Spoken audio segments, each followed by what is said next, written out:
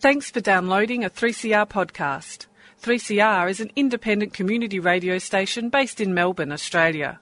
We need your financial support to keep going. Go to www.3cr.org.au for more information and to donate online. Now stay tuned for your 3CR podcast. Great voices in opera and song with Chris Gaffney.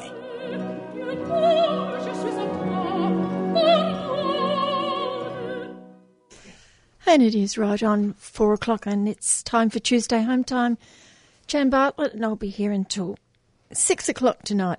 First of all, a great big thank you to all the people who have donated to the program during the past week, and hopefully some of you who haven't quite got round to it yet will think about it in the coming weeks. But a big, big thank you to everyone for supporting Community Radio 3CR. Today, Europe post-World War I with historian and author Brian McKinlay, the worsening situation for activists in Malaysia with environmental activist Lee Tan, the monthly segment looking at genetically modified organisms and why they should be removed with Bob Phelps, who's the director of the Gene Ethics Network, 60 years of activism for Tamil rights in Sri Lanka. I'll be speaking with Dr. Brian Singharatna, who's not actually a Tamil, he's a Sinhala, and begin with Mr. Kevin Healy to see what sort of a week he's had.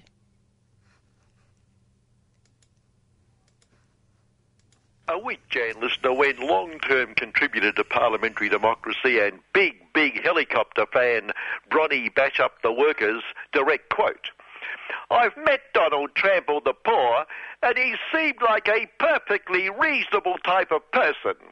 Well, good news for Bronnie, because we can be sure Donald would reciprocally see our Bronnie as a perfectly reasonable type of person. Thwarted by her own party from continuing to serve us, and won't she be missed? Maybe, just maybe, a contribution to service with the perfectly reasonable Donald Trample the Poor awaits. She may join Donald in opposing gun control, as the National Rifle Association has endorsed him for his defence of human rights. And following the Orlando massacre leading to more long-haired commie, greeny, wooden working and iron lots calling yet again for gun control, the NRA attacked calls for potential terrorists to be denied access to kill firearms, including military automatic big-time kill firearms, because they have every right under the Second Amendment to those firearms, and kill firearms don't kill anyone. Well, more correctly, don't kill anyone unless someone holding them lets fly, and so it is people who kill, and if they were denied kill firearms, doubtless they'd invade nightclubs and churches and mosques and schools and public places and strangle everyone there one by one. Victims would line up to be killed because they, the stranglers, have every right to kill them, because I'm sure there must be the something or other amendment which gives them that God-given right. So banning kill guns would be a waste of time and an attack on human rights and God and civil liberties, even if the end result is a touch uncivil. And perfectly reasonable Donald knows that. Now, we all know that beyond the serious approach of the week that was, occasionally we make the odd attempt at very bad humour, which looks even worse when compared to great comedians falling about with their audience at split your sides, piss your pants, true comedy. Great comedians like Eddie McGuire, Women Upset, James Bray, Sure I'm Not Sexist, Wayne Caress Breasts, and Danny Pauly, and well, as for Eddie McGuire, Women Upset, not all women were upset. Giant political mind Pauline Hoonson declared it was just a joke, get a life, move on, where's your sense of humour? Next thing you'll object to a few tasteful split your side, no racism intended jokes about Asians and blacks and Muslims and illegal boat people. And Eddie has a long history of not being sexist and not being racist and not being tasteless. So long we know that when he says something sexist, he is most definitely not being sexist. When he says something racist, he is most definitely not being racist. When he cracks a brilliant line about violence against women, he is most definitely not condoning violence against women. Just make a joke about drowning a woman if you don't like what she writes about you, but for goodness sake, it was just a joke. Everyone knows I'm not sexist. Everyone knows I'm not racist. Some of my best friends are women. Some of my best friends are Aboriginal people. Yeah, just a few boys, a few guys having a bit of fun.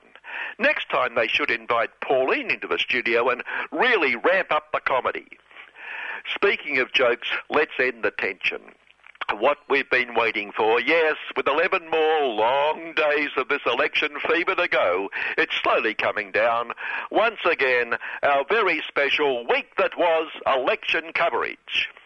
And speaking of jokes, which joker had the mischievous wit, the wicked wit, to sit our former great and beloved Prime Minister, Nuclear Hawk himself, next to his nemesis, the world's greatest worst ex-treasurer, ex-Big Supremo Paul, at the Socialist Party launch and ensure little Billy had to embrace former Big Supremo Julia Gallinghard next to them, whose welcoming smile was about as sincere as a politician's promise.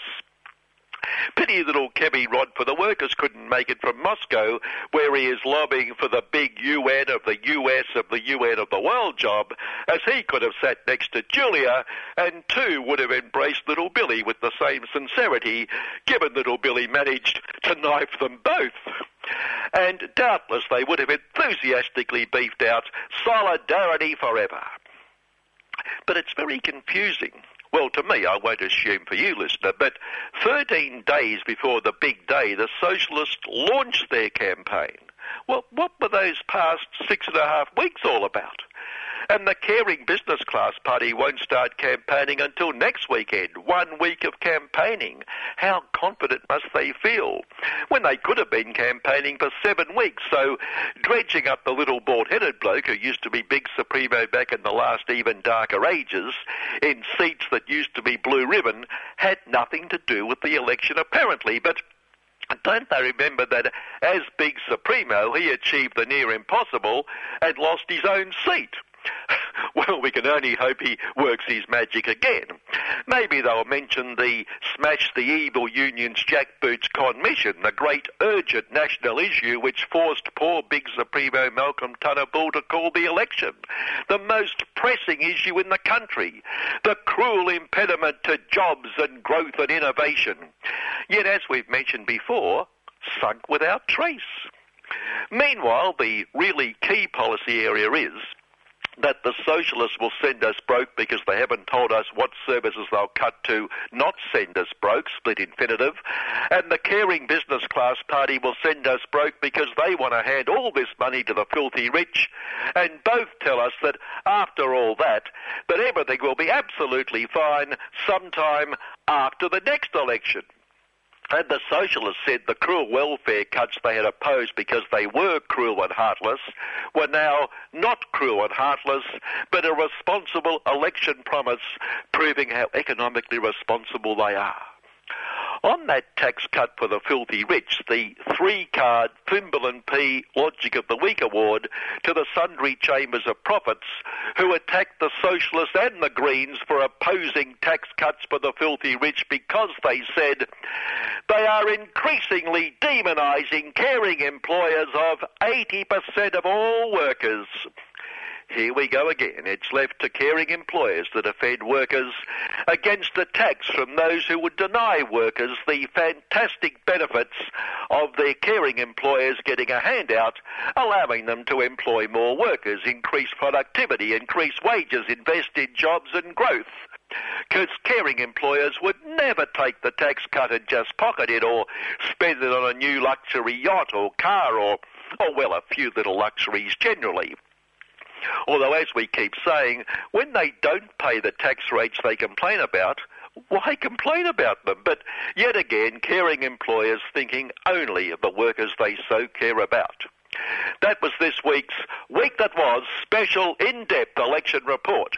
Hope it's helped us decide.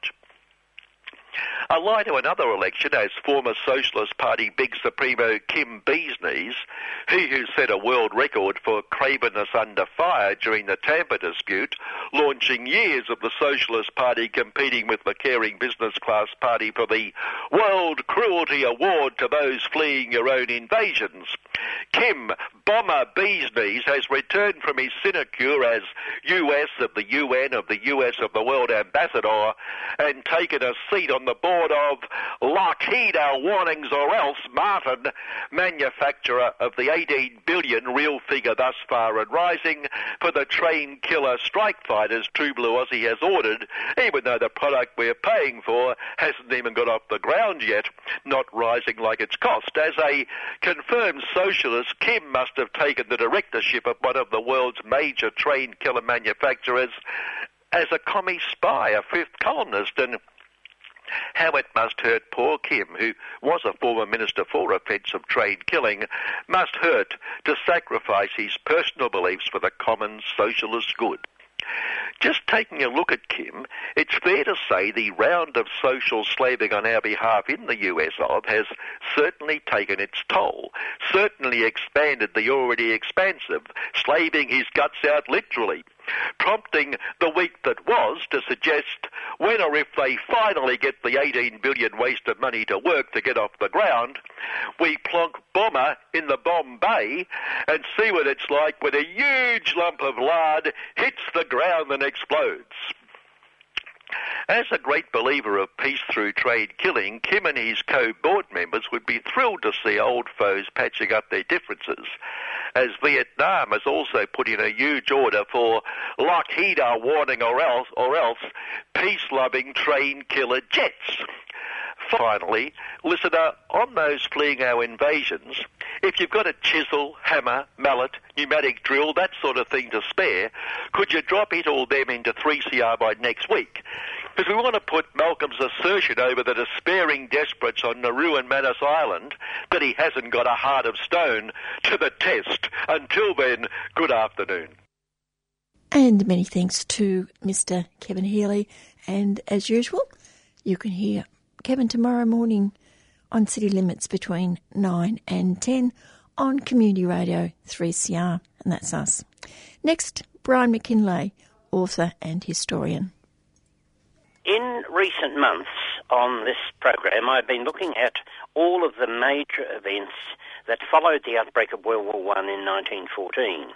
I've looked at events such as the Irish Easter Uprising, the great battles of the First World War, the Russian collapse, the Russian Revolution, of course, and eventually in 1918 the collapse of the German Empire, the revolution in Germany, the creation of the Weimar Republic, and also the collapse of the monarchies in other countries like Austria-Hungary and Turkey, and the way in which the old order in Europe, which had lasted for centuries, after all, the Habsburgs had been in power in Vienna for 300 years.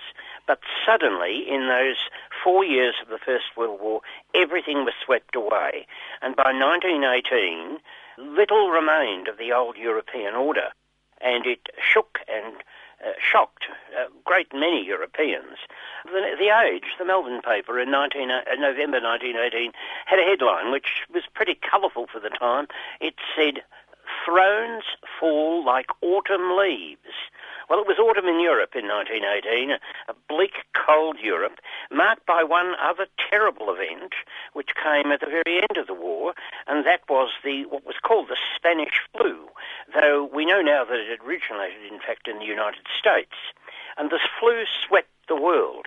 Only a few places on the planet escaped this killer flu, which was much more virulent than any other flu in modern times, although the flu is a very ancient event in human history. But 1918 and 19, especially in Australia in 1919, saw the flu epidemic take 12,000 lives, We'd lost about 50,000 men in the First World War, and yet in a matter of a couple of months, the flu took 12,000 people. So this was one terrible moment at the very end of 4 terrible years, almost like somebody said at the time, the 4 horsemen of the apocalypse, war, starvation, and famine, and then, of course, disease. The Europe of 1918 therefore bore little relationship to the Europe of 1914.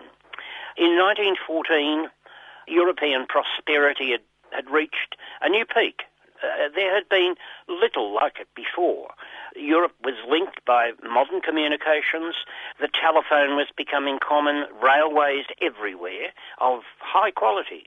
Trade between European countries open and mixed in every respect. In 1914, hardly anybody could imagine what Europe would be like in 1918. But there would be tens of millions who would die on the battlefield, who would die of famine and hunger, in Russia particularly, where famine followed the revolution. Trotsky, one of the greatest of the communist leaders, in an appeal to socialists everywhere to support the Russian Revolution, used a famous phrase which sums it all up. He said, "Comrades, I appeal to you to join us across the mountain of corpses." A terrible phrase, but it sums up what Europe in 1918 had been like. Look, even in Australia, a little country really of only 5 million people at the time, over 50,000 young men, a very substantial slice of the young male population, had died in the conflicts of the time. And many more would have died if Billy Hughes had got his wish and introduced conscription and sent tens of thousands of more Australians to die in the battlefields of the Western Front, which were just bottomless pits for the death of young men. 750,000 of whom died on the Somme in a couple of months. Now, the politicians everywhere by 1918 were hated and disgraced, and that led, of course, to revolutionary movements everywhere. In 1917, the communists had come to power in Russia, and in 1918, there was a revolution in Germany, which briefly saw a communist government in Bavaria. A similar thing happened when the Habsburg Empire in Vienna collapsed, and there was a brief, year-long period of communist revolution in Hungary. In Austria, a battle was literally fought out in the first days after the war between the Austrian Socialist Party and the Austrian Communist Party for power in Vienna. In all these cases, the old ruling elites collapsed. The Habsburg royal family fled to Switzerland. The Kaiser spent the rest of his life, the next something like 21 years of his life, in exile in Holland, in a comfortable little castle, by the way, provided by the Dutch Queen. In Turkey, a few years later, the Sultan was overthrown by Kemal Ataturk, who was determined to create a modern Turkish state that bore no relationship to the old Ottoman Empire. And in the Middle East, all the Ottoman countries, like Syria and Iraq, Jordan and so on, all collapsed, and the Ottoman rule was replaced briefly by Arab rule, but then the colonial powers came. At the end of the war, it had been decided to hold a peace conference, and the one nation that had survived all these events, unscathed in a sense, though it had a loss of men on the battlefield, was the United States of America. 1919 and 20 marked the real emergence of the United States as a superpower. In 1914, the United States had been isolationist, and it was Woodrow Wilson who, despite all his statements that he would keep America out of the war, did eventually bring them into the war in 1917. Partly because of the stupidity of the German government in launching submarine warfare on the Atlantic, which involved American shipping. And eventually this brought Wilson into the war, and he played a key role in assisting Britain and France, who were near the end of their tether like Germany and Russia had been. So the Americans finally emerged in 1919 as the great power of the time. President Wilson, a curious figure, in some ways He was a conservative, he was a Democrat, but an ironclad conservative and a racist, especially on the question of desegregation of what were known as the Jim Crow laws in America, which kept Negroes from voting and having civil rights. Though Wilson talked about making the world safe for democracy, this didn't include American blacks. They had no role in any of this at all. Wilson, however, came to Paris early in 1919 for the conference at Versailles. Now, Versailles became just the word. The famous palace, of course, of the French monarchs till the Revolution, was the place where it was held. It became the centre of, for the next 6 months, of an international conference that divided up and changed the boundaries of much of Europe. The key figure at Versailles, apart from Wilson, was the French president, Clemenceau, a vengeful, nasty little man in every sense of the word. France had paid a terrible price. Millions of men dead and much of northern France ruined. The battlefields of the Western Front had all been on French soil. And Clemenceau was determined to do two things. He would crush the Germans, who would be kept down forever, and he would exact a terrible penalty on them. Now, this desire for revenge against Germany was to be the cause of much bitterness between Germany and France that would come in the next 2 decades. Clemenceau, I might add, was aided by Wilson and by Australia's Prime Minister Hughes, who turned up and determined to make a friend of Clemenceau and also get the German colony of New Guinea for Australia. So the Treaty of Versailles was really a treaty of revenge against Germany. Russia didn't attend because of the revolution, and no one wanted to see the communist government represented. And the old Austro-Hungarian Empire broke up entirely. Austria and Hungary became separate, independent republics, and the countries of the Balkans, places we know well today, like Serbia and Bosnia and Slovenia, all of those small countries of southeastern Europe, in their own way, a melting pot of races and religions and languages, also became independent. And they were lumped together at Versailles, in many cases against their will, by the treaty, and became part of a new country called Yugoslavia, which, of course, in our lifetime has also vanished again in much bloodshed and turmoil. And much of the Balkans today resembles what it was in 1914, and a real powder keg. Europe's boundaries were changed fundamentally. And although Britain and France were nominally the victors, before the war, you may remember I mentioned a man called Derneville, a Russian politician, a conservative, but he said no country can win a great industrial war. And even if you're the victor in the end, after much blood and suffering, you are going to be ruined. Now, this was a perfectly true picture of what Britain and France were like in 1920 and 21. And this ushered in Britain a period of social turmoil. The British government foolishly went back on what was called the gold standard, and purchases of British goods had to be made at the then rate of gold. This limited the sale of British goods in Europe. Crazy stuff. But the Conservative in power at the time thought this emphasised Britain's old glory, having a gold-backed currency as it had in the 19th century. For instance, Germany was forced to pay Britain and France as reparations for the war in coal. And German coal was taken away and given, in effect, to Britain and France. But the effect of this was to lower the price of coal right across Europe. And the people who suffered from this were the miners, in Britain particularly, who saw their wages reduced. And in 1926, this led to a general strike. After a long miners' strike, much of the British workforce, the labour movement, came out in an 8-day general strike to support the miners' cause, and they were beaten by the Conservative government, which had prepared for just this event.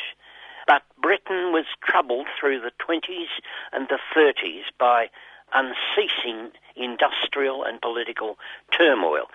In France, a similar situation occurred.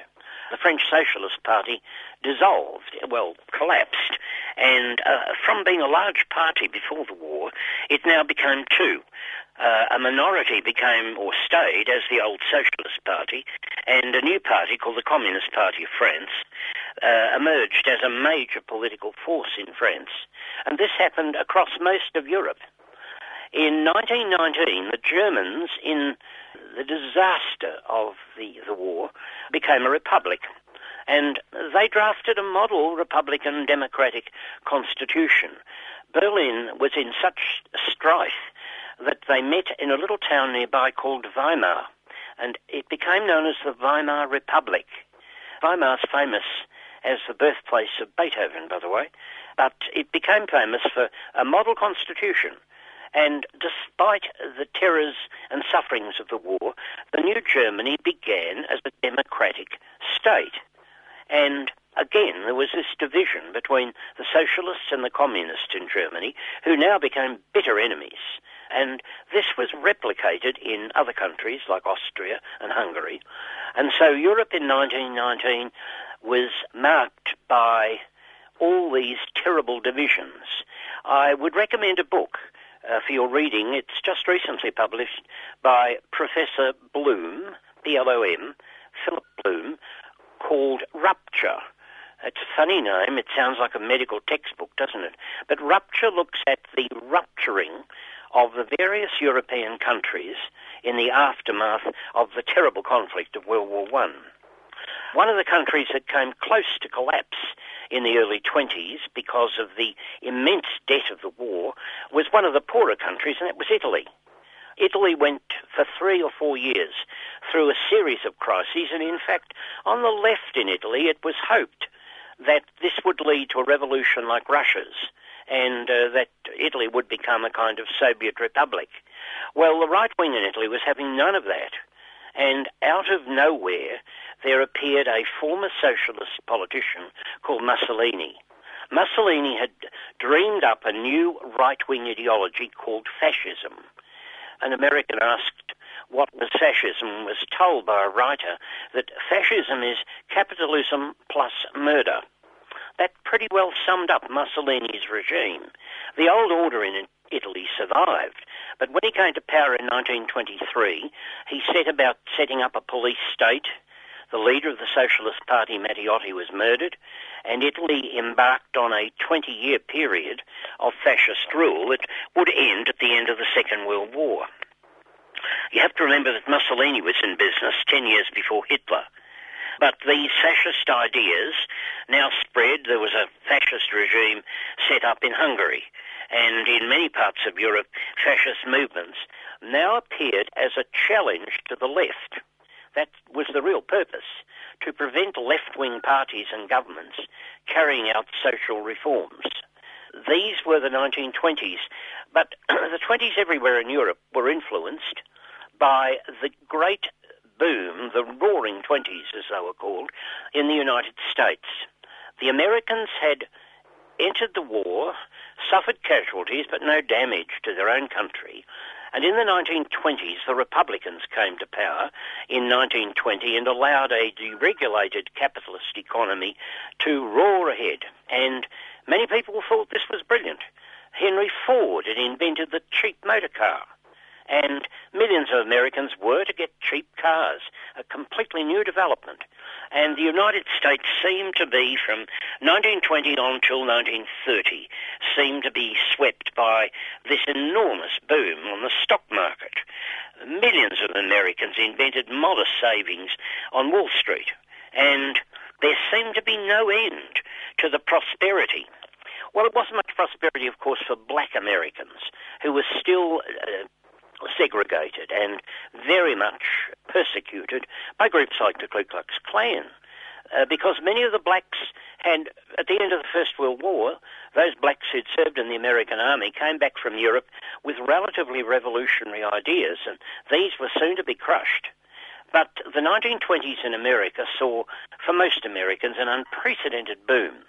Well, now this was all to end in 1929 in the most famous stock market collapse in history, and that was the Wall Street crash of October 1929, in which tens of millions of people lost every cent of their savings. Companies were wiped out. And this was replicated right across the world, in Australia, in Germany, in Britain. Within a few months, the stock market, as we've seen in our lifetime, had a tremendous collapse. And in many countries, banks collapsed. Now, this affected many countries, but nowhere worse than Germany, which during the 20s had been recovering splendidly from the damage of the war. But in 1929, the German economy collapsed, like the American one. In America, by the way, in this period, unemployment reached more than 20 million. In Germany, it reached about 12 million. And out of that came German fascism. The idea was already, thanks to Mussolini, well known in Germany, and led by a charismatic figure, Adolf Hitler. Now, for all his evil ways, Hitler was one of those politicians, oddly enough, like Donald Trump, who didn't have much to say at all about policies, but was mostly on about hatred and violence. And he appealed enormously to a German population who were now troubled by the Depression, as it was, as much as they'd been troubled by the war. And millions of Germans trooped out to vote for Hitler. And this marked in 1933 the beginning of the Nazi regime, and along with Mussolini, it marked the march to war, which would eventually terminate in 1939 in World War II. So if we look at the aftermath of World War I, the Russian Revolution and all the events around it, we can see how clearly all of these events pointed to another huge conflict in Europe and indeed across the world, because fascism had taken root in Japan, which had never really been a democratic country, but had at least not been as fascist as it became in the 30s, with the intention, of course, of conquering China. And this was to lead in the 30s to a long drawn-out conflict between China and Japan, into which America and other countries in the region would eventually be drawn. So the events of 1918 and 19 and the Treaty of Versailles were all the root causes of the endless disasters that would affect Europe in the 20s and 30s. And it's thanks once again to historian and author Brian McKinlay, this time looking at post-World War I Europe and the surrounding areas. And as he said, he's been, over the last couple of months, starting with Ireland back centuries ago, and now we're up to World War I, the end of World War I. And hopefully after 2 weeks we'll have Brian back again, and I'm not quite sure the topic for the next one, but I'm sure it will be a good history lesson for 3CR. Which base provides key information for every US drone strike, played a crucial role in Iraq and Afghanistan wars, as well as providing targeting and surveillance information for the Israeli Defense Force. Star Wars. The Empire Strikes Back. War is terrorism. It's the Pine Gap Joint Defence Facility, located just 20 kilometres from Alice Springs on Aranda Country, and this year marks 50 years of its inglorious existence. Come and join the Close Pine Gap protest near the gates of the base from September 26th to 30th. For all the details, head to closepinegap.org. Get in quick to book your early bird bus ticket from Melbourne for just $200 return. That's closepinegap.org. See you there. Close Pine Gap is a 3CR supporter. War is terrorism. Star Wars. Now, if you have donated, and thank you very much, and you're not quite sure how to pay, this will help you along.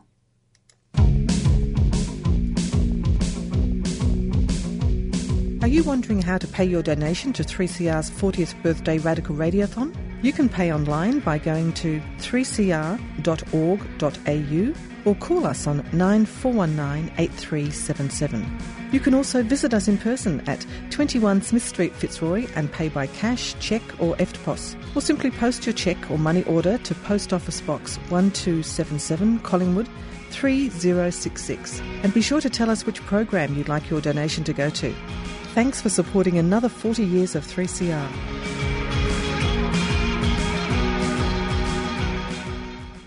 Today, an update on the situation in Malaysia, where human rights are becoming a thing of the past and corruption out of control. And I'm joined by environmental activist Lee Tan. Lee, the Lynas rare earth processing plant. Once again, lenders have agreed to postpone payments which were due in May and also in September until the end of the year. What have you been able to find out about the operations of the company? Well, the company is really running at a loss every day, every month. But because of the Japanese support, Lynas is able to continue on, whilst its rival in America, the Malpass Molycorp rare earth refineries, already declared bankruptcy due to the very low prices for the light rare earth elements that they're producing. Why is the price so low? Mainly because there was an over-speculation several years ago, back in 2010, when China announced its embargo or its export quota on rare earth elements, trying to secure enough for its own supply, worried that there's going to be a surge in demand internationally as a result of the push for green and clean, low-emission technologies that uses rare earth elements for batteries and a whole range of items. So have they found an alternative to rare earths? Yes, I have been researching on this through my postgraduate research at RMIT recently. And to my relief, although not huge amount of relief, there have been alternatives as a result of the protest action and as the market realize, especially people from the green technology sector, realizes that rare earth processing is very harmful and hazardous to local community and the environment. There have been greater effort to recover used rare earth elements from waste, from electronic waste particularly, and also there have been efforts to look at other less footprint heavy so-called elements to substitute, rare earth elements. And that's kind of encouraging from an environmental and a social standpoint. But it hasn't actually helped the people in Malaysia who will still have to shoulder the burden from the Lynas waste. How much money has the government of Malaysia put into this project? I don't think they're putting in any money, but they've given 12-year tax concessions. Well, that's not much revenue if they're running at a loss.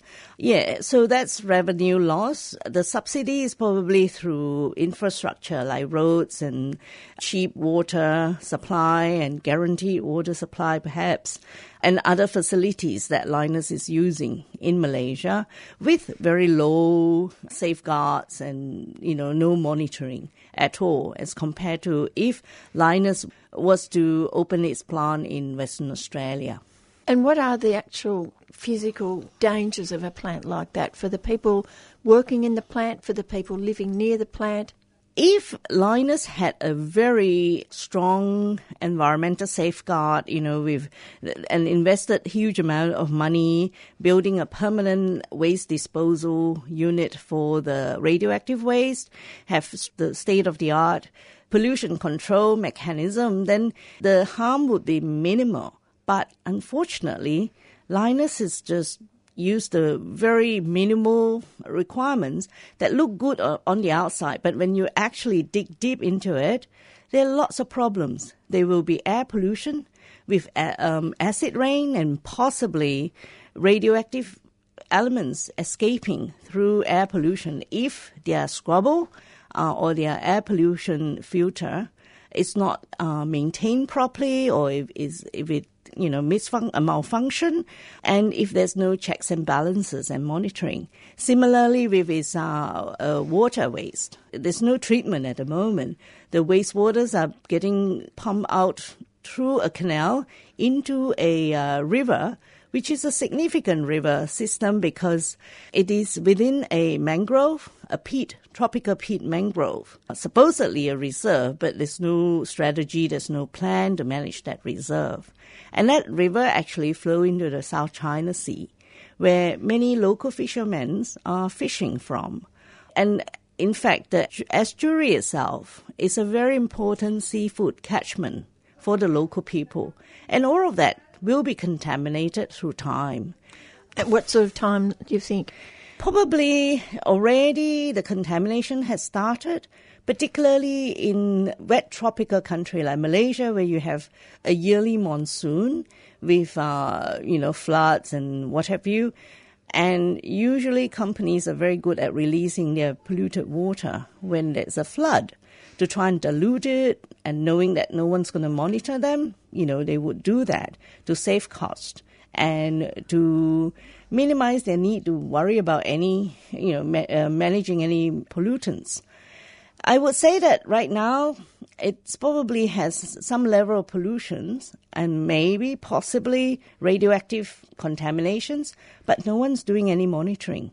I cannot access any data because in Malaysia, the Official Secret Act protects the government from having to release any data. It is really, it's the antithesis to our Freedom of Information Act, which makes it really problematic. Is that just for a plant like Lynas, or is that for other businesses as well? Yeah, it's for any government data. So Lynas might have submitted data, for example, it's monitoring data to the government, and then it will end there because no one will have access to it apart from the minister and the Department of Environment and the Atomic Energy Licensing Board, none of which had shown to be accountable to date.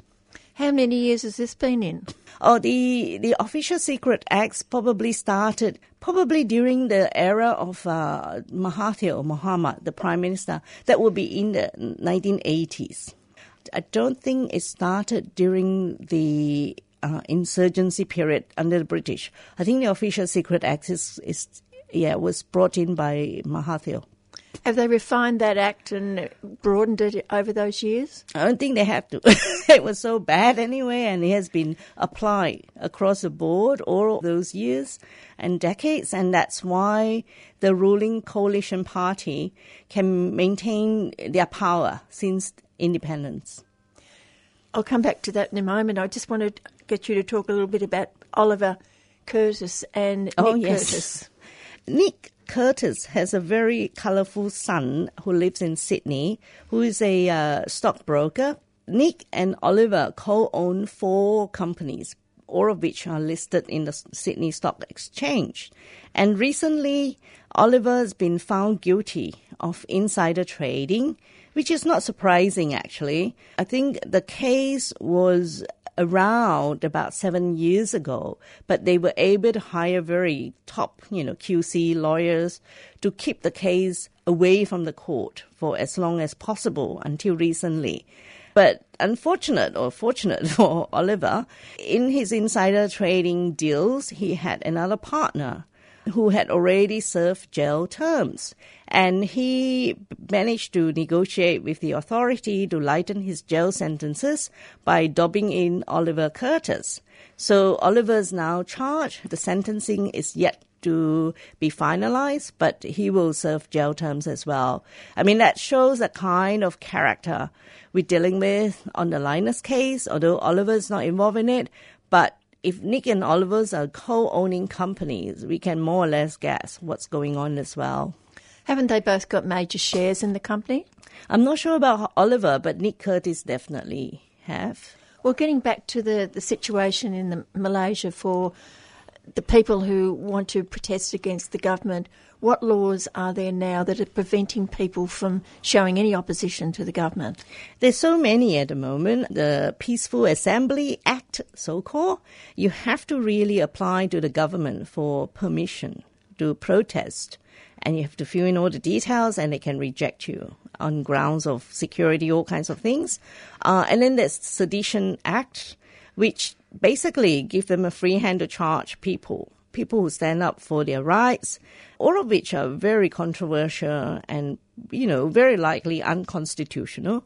But the worst of it all is the recently passed National Security Council Act by Parliament in Malaysia that took away power from the king, or Agong. The king is called Agong in Malaysia, to lend the power into the hand of the Prime Minister.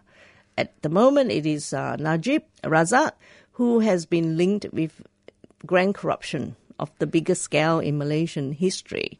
And that, of course, is problematic because, there's been a lot of discontent amongst civil society and Malaysians. And, that act essentially stopped them from, organizing any peaceful protests because it allows the government to easily declare a state of emergency, and which means that there won't be any election. Najib will be forever the Prime Minister of Malaysia. He's been cleared of any charges in Malaysia? Well, not quite clear, but, some of the, for example, the Malaysian Anti-Corruption Commission, they kind of conceded that there's been money missing, but what they did not do is to link the Prime Minister to the theft of billions of Malaysian wealth based from the trust fund that's set up, or the sovereign fund set up by Najib and other people, called the 1MDB. Although there's been many investigations, in fact, I think this case been investigated in 7 different countries, including Australia. Some of the countries like Switzerland, the US, and the UK have uncovered that the Prime Minister's signature is on many of the documents that lead to the theft or the missing money, but nothing's happened in Malaysia in terms of prosecuting him. As we may recall, the prosecutor was a day away from issuing him the arrest warrant, but he was kidnapped and then later he was found dead and tortured. And his body was found in a drum, sealed with cement. Very brutal.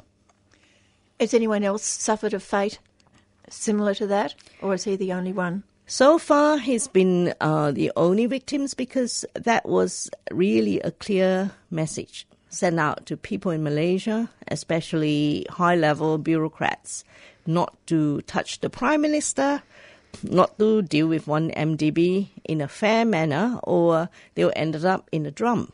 Yes. 1MDB. Whose money was it?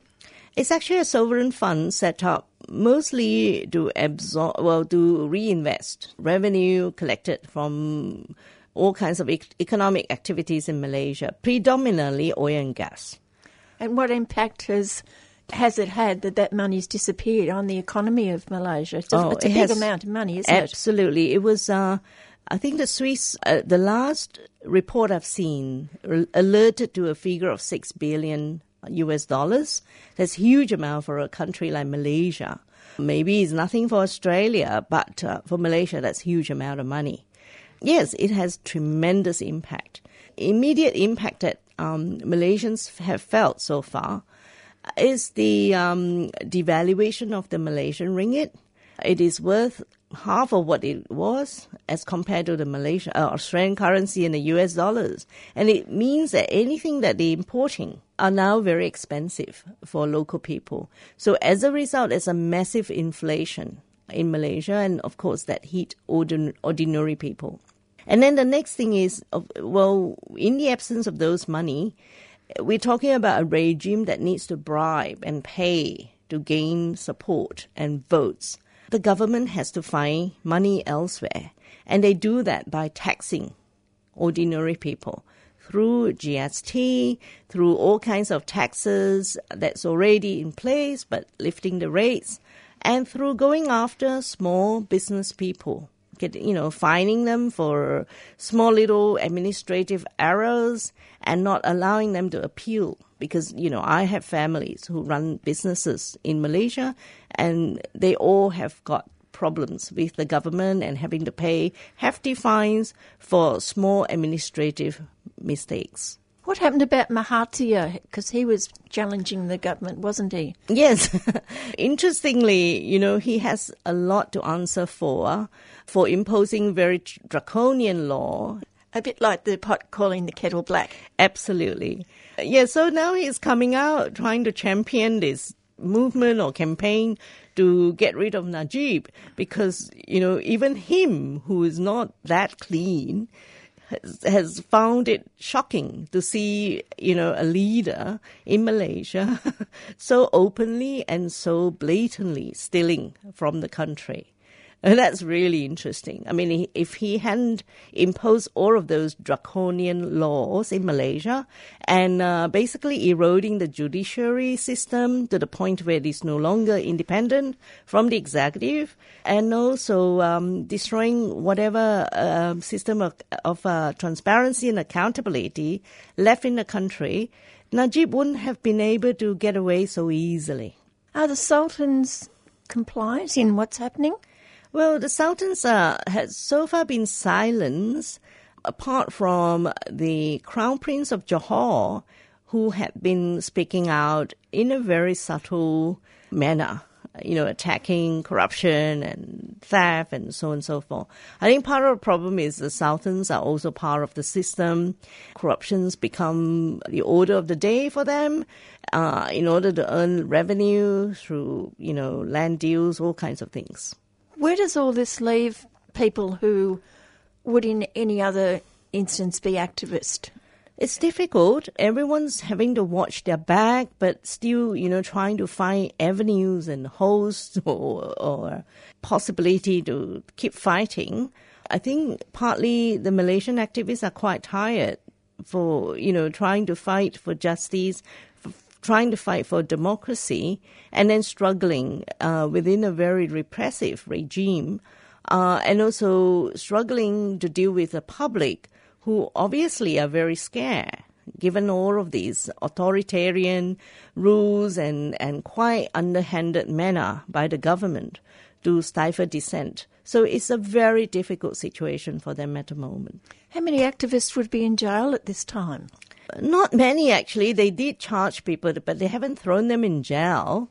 The charging of people is mainly just to send a message that if you oppose the government, even though you're standing up for your right, or you're fighting for democracy, you can be charged. And they haven't been put into jail, with the exception of Anwar Ibrahim, the former deputy prime minister. The majority of people have charges laid on them. They kind of are free, but they don't have the freedom to organize.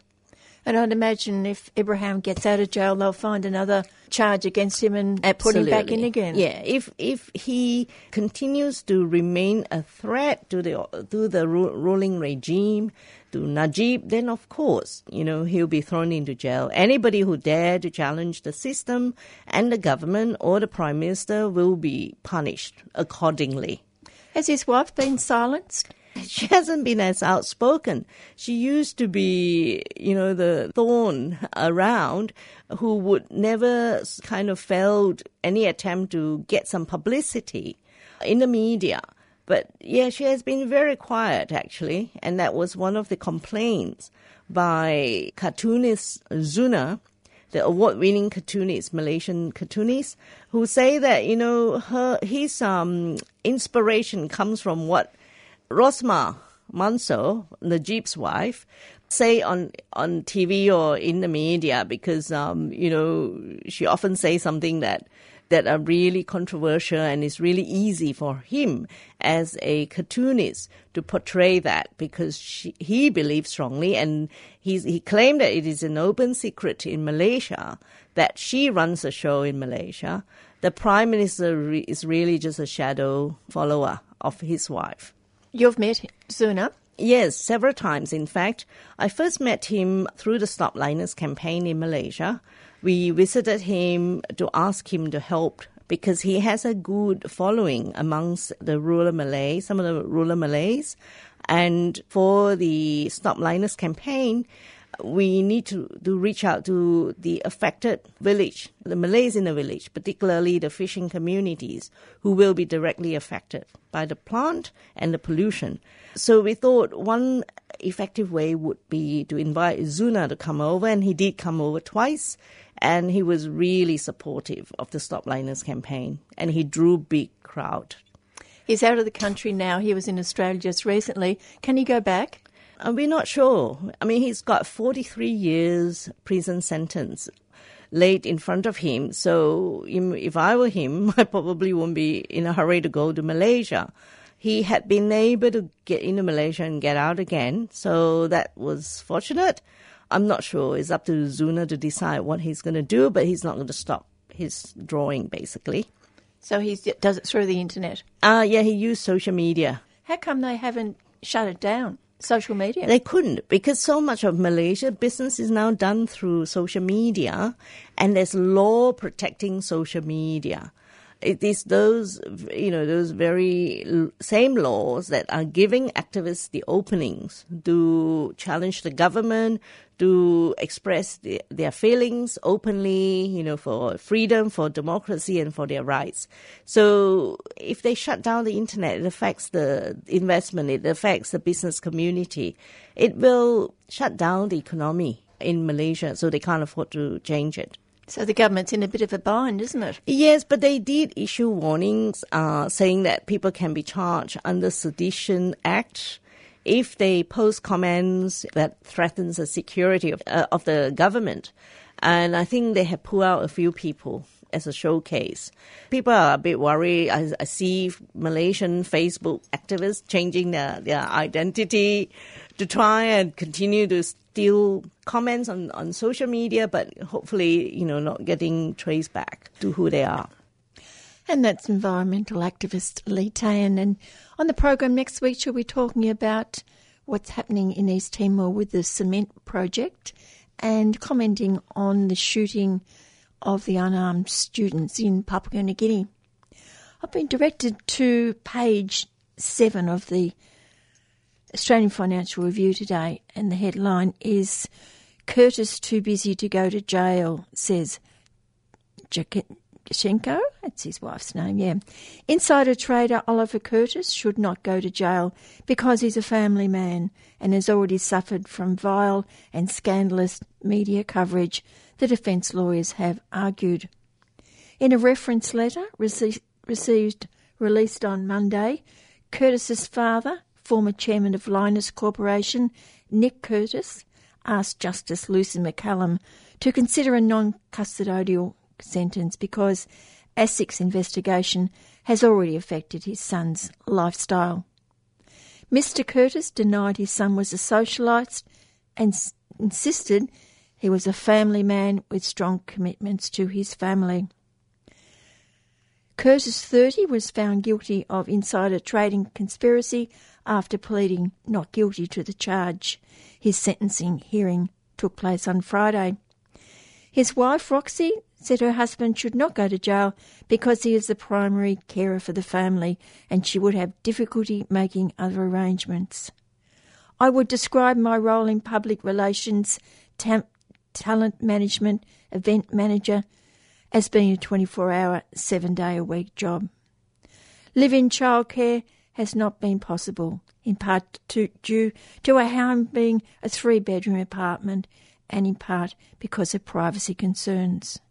Moreover, her current nanny will be leaving in August and she is yet to find a suitable replacement.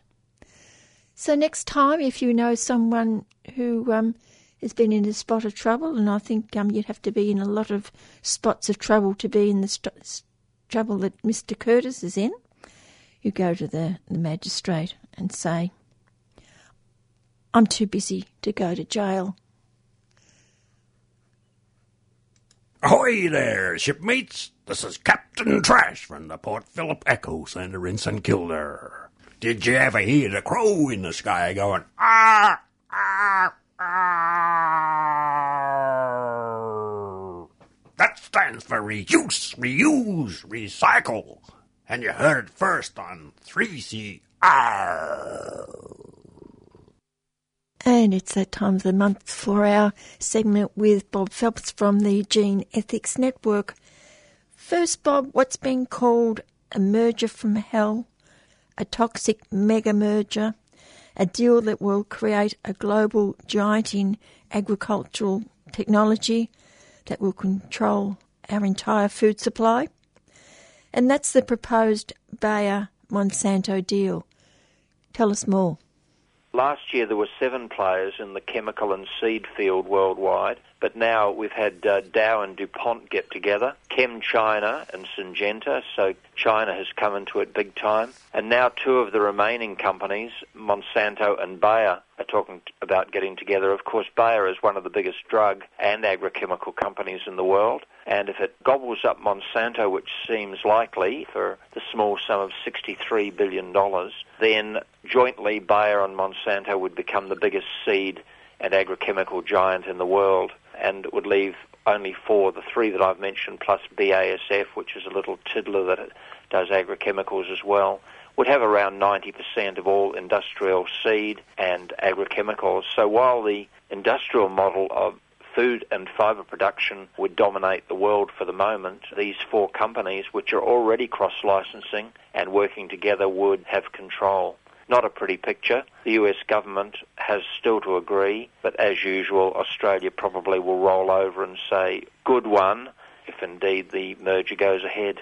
Talk a bit more about the consequences. Well, it means that your regular broadacre farmers would really be in the hands as far as the purchase of chemicals for herbicides and pesticides, and also, of course, the seed, whether it's conventional or genetically manipulated. Mostly now farmers have to go back every year and buy seed so that they can comply with the patents and with the plant breeders' rights that cover most of the industrial seeds these days. It means that there's a stream of profits, of course, back to the head offices of these companies in Europe and North America. That's the main reason that these companies have become so interested over the last 50 years in capturing this market.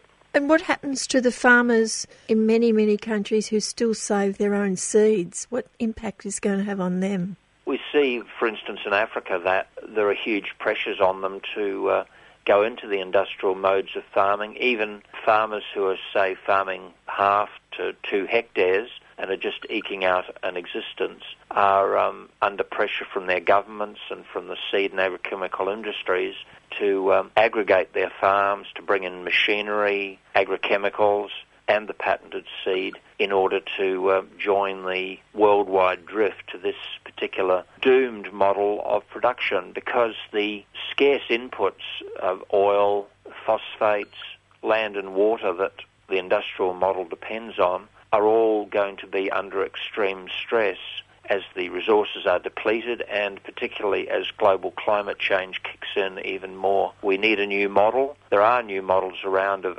agroecological production in which farmers integrate their system rather than growing monocultures, and that's what we and many other groups around the world are advocating as the way of the future. There have been several reports, a recent report in Europe, the IPES report, UN's IAASTD report from 2008, which was written by 500 scientists over 5 years and has got the acceptance of over 70 countries. These represent the models, I think, of the future when we find that industrial agriculture starts to collapse. But our government here, for instance, is simply not interested. And yet, when you look at the figures, 40% of our farmers are earning less than $50,000 a year, and most of them under $500,000 a year. Many survive simply by sending one of their members, the husband or partner, off farm to do social work or teaching in the local town. They're marginal. Really, food security in Australia is going to take a big hit unless we do something very different, because the focus of our governments at the moment is on growing broadacre monocultures of wheat, barley, oats, canola and other grains, chiefly for export overseas, not to feed Australians. That's not going to be how we can do things in the future as we become an even drier and hotter continent. Can you talk a bit more about what's happening in the lead up to the election? It's less than 2 weeks now. How is that impacting on GMs and farming in particular? It surely should be for country communities, but I think they're still pretty much in the thrall of the coalition of the Liberals and Nationals, although it was very interesting to see a piece on the ABC about Tony Windsor giving the Deputy Prime Minister, Barnaby Joyce, a very good run for his money in that electorate. Joyce hasn't delivered for the people in that community. I dare say that that Conservative coalition hasn't delivered for rural communities at all. Whether the Labor Party will be a great deal better, of course, is always a big question mark. I think that the great hope for the future of rural communities is going with the policies that the Greens are proposing, and I think there'll be a great deal more support for them out there this time around as well. Just looking at the voting card of the Liberals here in Victoria, for instance, amazing to see that for voting in the Senate above the line in Victoria, the Liberals are proposing number 2 for Family First, 3 for the Australian Christians, who have an awful set of policies, the Democratic Labor Party, the Australian Country Party, and Darren Hinch's Justice Party. Where this can take us, I really don't know, except into a cul-de-sac. I think we need a new broom. We need to get the old parties out of there, and let's hope that some of the more far-sighted and so-called minor parties will get a run this time with a double dissolution. The quota in a double dissolution, of course, is just 8.5%. So hopefully we will see a good debate and more interest in small parties being represented and more broadly representing the community. Well, Nick Xenophon has come forward with his GM-free stance. Are there others following him, or is he a bit of a loner, apart from the Greens? The Greens and Nick Xenophon are the two, and of course Xenophon's at the moment taking big hits from the Liberals in South Australia because he's running so strongly that the lower numbers, particularly on the Liberal Party ticket, Shaun Andrews, who's sitting senator, has been put 5th on the Liberal ticket. Not likely to get up, I'd say, and so he's at the moment out there storming around saying that Nick Xenophon should be voted out for his GM-free stance and also for denouncing the shonky trade deals that the Liberals and the National Coalition have done. Andrew Robb's so-called free trade agreement, the Trans-Pacific Partnership, is a real shocker.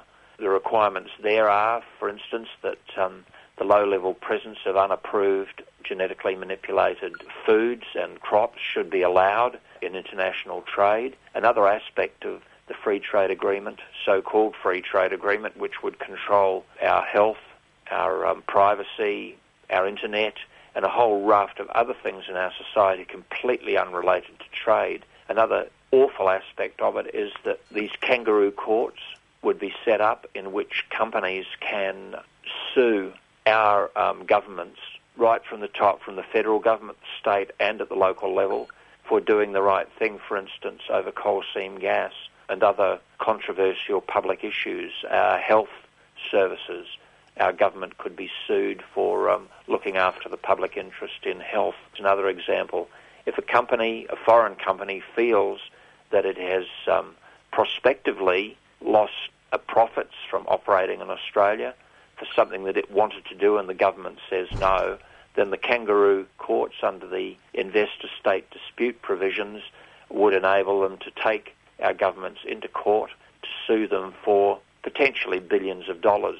There are various cases on at the moment around the world under these provisions already in which governments are being sued for hundreds of millions of dollars or indeed in some cases of billions of dollars for saying no to mining proposals that would tear down old-growth forests, require governments to put up with water and land pollution, with the appropriation of land from First Nations people, and a whole raft of other totally unacceptable things. The free trade agreement, Nick Xenophon is rightly criticising.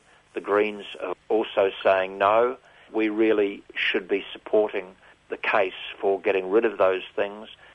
And it's also true that GMOs are on the nose with many producers of food.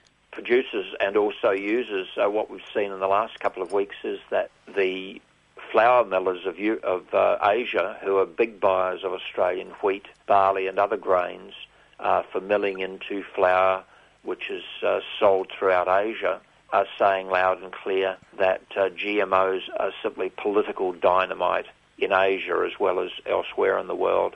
The Chinese in particular have made it very, very clear that if any unapproved genetically manipulated food crop, one that they have not approved, comes into their food supply, it will simply be rejected. Chinese shoppers, to their credit, are standing up on their hind legs and shouting. You might recall just several years ago that Shonky producers in China put plastic substitutes into milk supplies in China. Many children were brain damaged or died. Other very unfortunate and very illegal activities have gone on in the Chinese food supply over the last several years. People are saying they simply won't accept it, and now the Chinese government is listening and saying no to unapproved genetic engineering. They're enforcing it.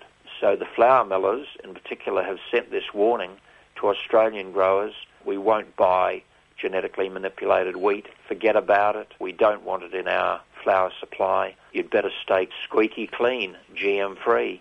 Also on the chemical front, of course, they're now banning many of the chemicals that are still used in Australia, and that we see the Liberal National Coalition having been allowed to approve over the last several years. It's not good enough, and they need to lift their game as well on the banning and the proper regulation of agrochemicals in our food supply as well. And of course the farmers aren't making money out of GM. They're much better off if they stay with non-GM. Well, that's right. Some 30% of our exports into Europe in dollar terms are for canola. It's got to be squeaky, zero tolerance, GM-free. And the farmers are earning up to $70 a tonne for that canola that's going to the European market. So why anyone in their right mind would grow GM and risk that market worth in excess of $1 billion a year? Who knows? It's really just hard to tell what someone thinks they can gain by being able to spray Roundup herbicide, which is now known to be a human carcinogen, more often and at higher doses, and risk the loss of this immensely profitable and attractive market into Europe. Because, of course, canola, another broadacre crop that's grown primarily for export, if we lose the European market, well, there'll be a lot of canola stored around Australia, I can tell you. Can you explain what golden rice is? It's another good idea that hasn't happened, although scientists have been working on it now for 30 years. Golden rice is so-called biofortified rice. It's called golden because it's yellow in colour. It's yellow because it has the gene for beta-carotene added to it. Beta-carotene is the precursor. That's to say, when you eat something that's got beta-carotene in it, like a carrot, for instance, your body turns that into vitamin A. It's true there are vitamin A deficiencies among children, especially malnourished children, in many countries, less developed countries around the world. And the idea is that the golden rice, which has got the genetically manipulated beta-carotene added to it, would be a good substitute for conventional rice, which is low in vitamin A. As a result of vitamin A deficiency, a lot of children's health is adversely affected, particularly their sight. It seems like a good idea, except that it hasn't happened. They're still struggling to create a rice which will yield the equivalent of the conventional rices, so farmers are not too interested in growing it, and also that deliver the beta-carotene in a way that will actually increase the amount of vitamin A delivered. The real problem there is that someone who's got a diet that's, say, 90% polished rice doesn't have anything like the balanced diet that's needed to deliver good health overall. Other micronutrients will be missing, and a good balanced diet would be delivered by eating leafy greens, for instance, or a small amount of animal products. But people are now so poor in many places around the world, and we've got some 800 million people either starving or malnourished. They can't utilise the beta-carotene that's delivered by the golden rice, even if it's there, because their diet is so unbalanced and so poor. It can't provide any benefits anyway. So it's proved to be a dead end. really, although the Rice Research Institute is still soldiering on with it and saying we can do it, despite the now nearly 30 years of research into this. A huge amount of research and development money has gone into it, and I think the UN's line, which is now everybody has a right to eat and everybody has a right to a balanced diet, that's the way that we should be going, because there is enough food in the world to feed 12 billion people. It's not being delivered. It's not affordable. 30% of it is being wasted, and we just have to do things differently and not think that a technical fix like genetically manipulated golden rice can really make the difference. It can't. We need to start getting food justice for the people of the world. How much is the capitalist system to blame about what's all this is happening? Let's say that food is traded where it's most profitable, not where it's needed.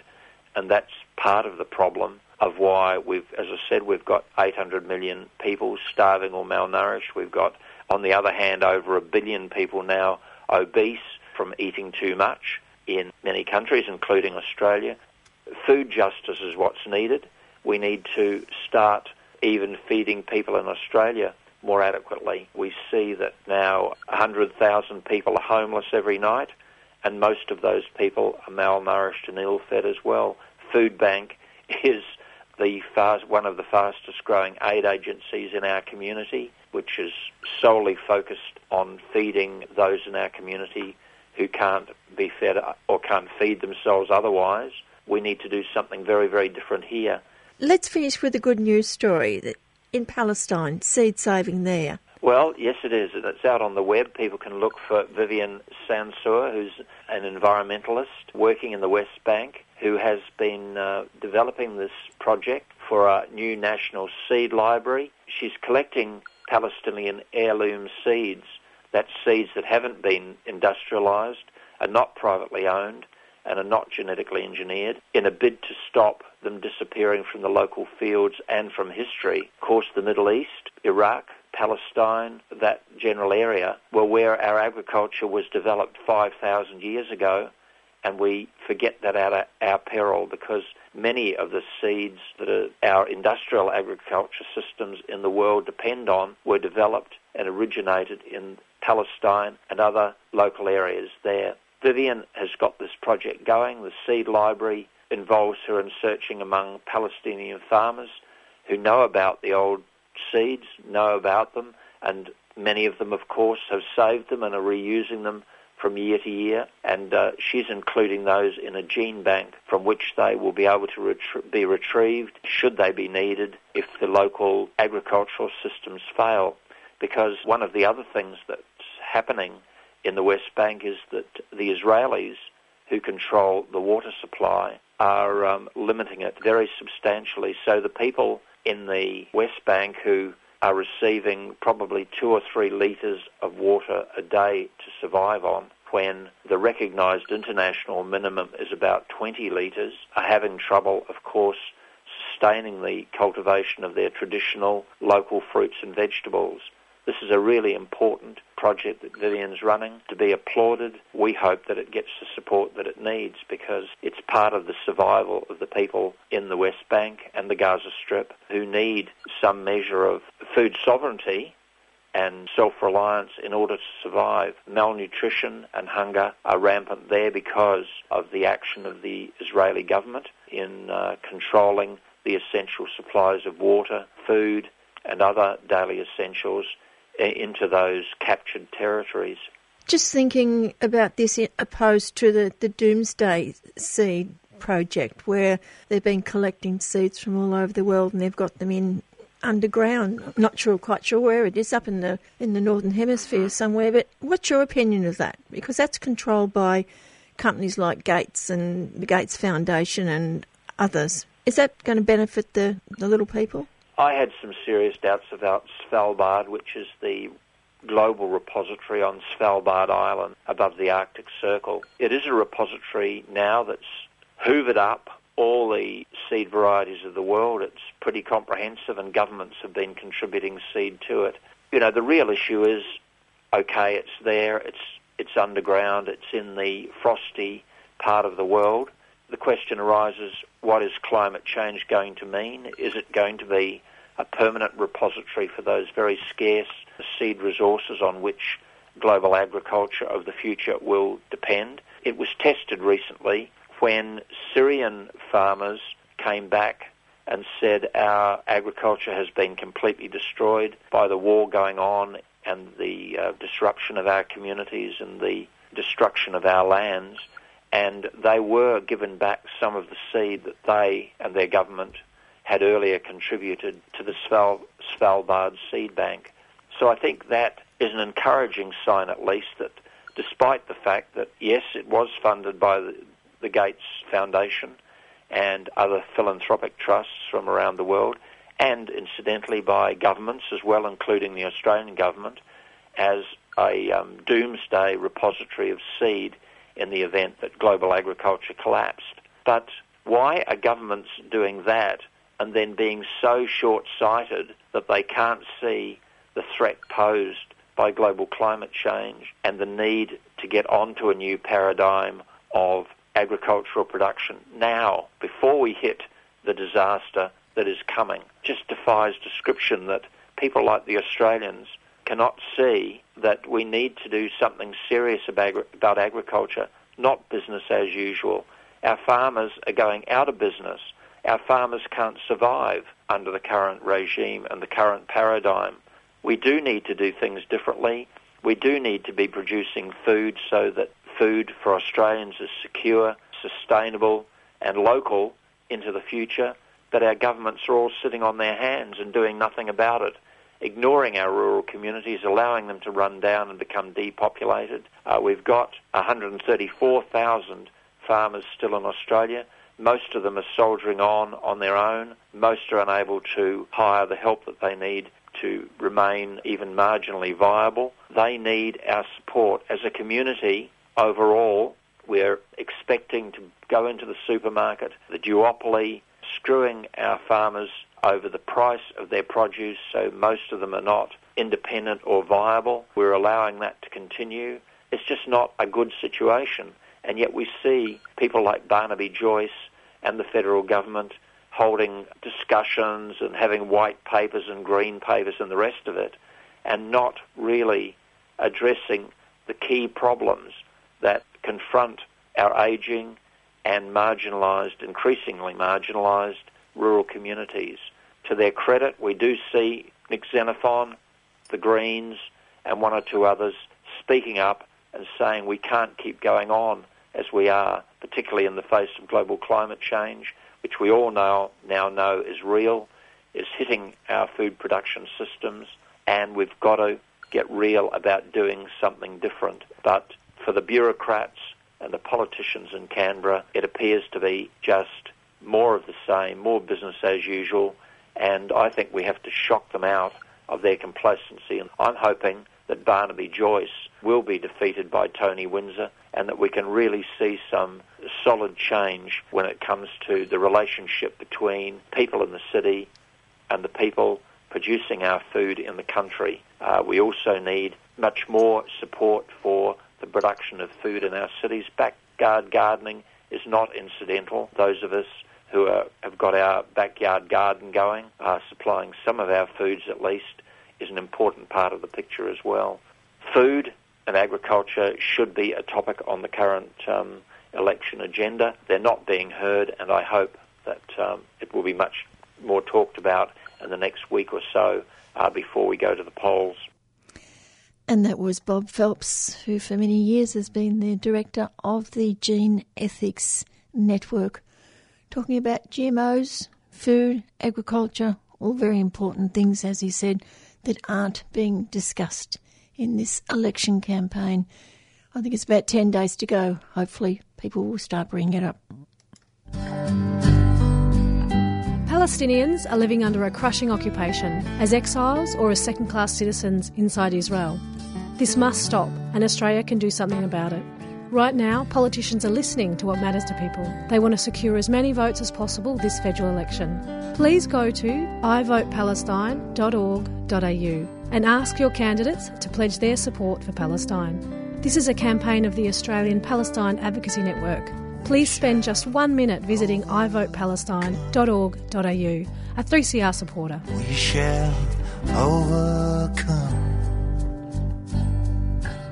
We shall overcome someday. 3CR are selling keffiyeh Palestinian scarves in support of the last factory that produces them in Hebron, Palestine. All profits will be donated to the reconstruction efforts in Gaza and support Palestinian industry. These are traditional scarves available in red and black, or you can choose from a modern design. Go to 3cr.org.au/shop to buy online or drop into the station during business hours.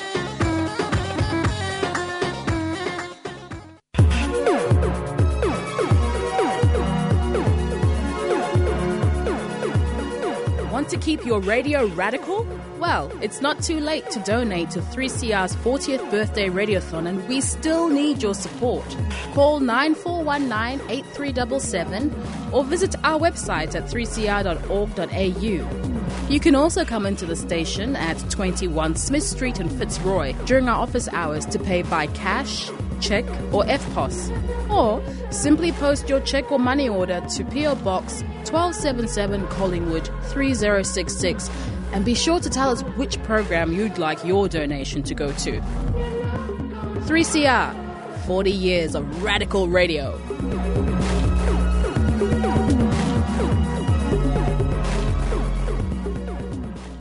There wouldn't be too many people in Australia who have been an activist for one cause for 6 decades.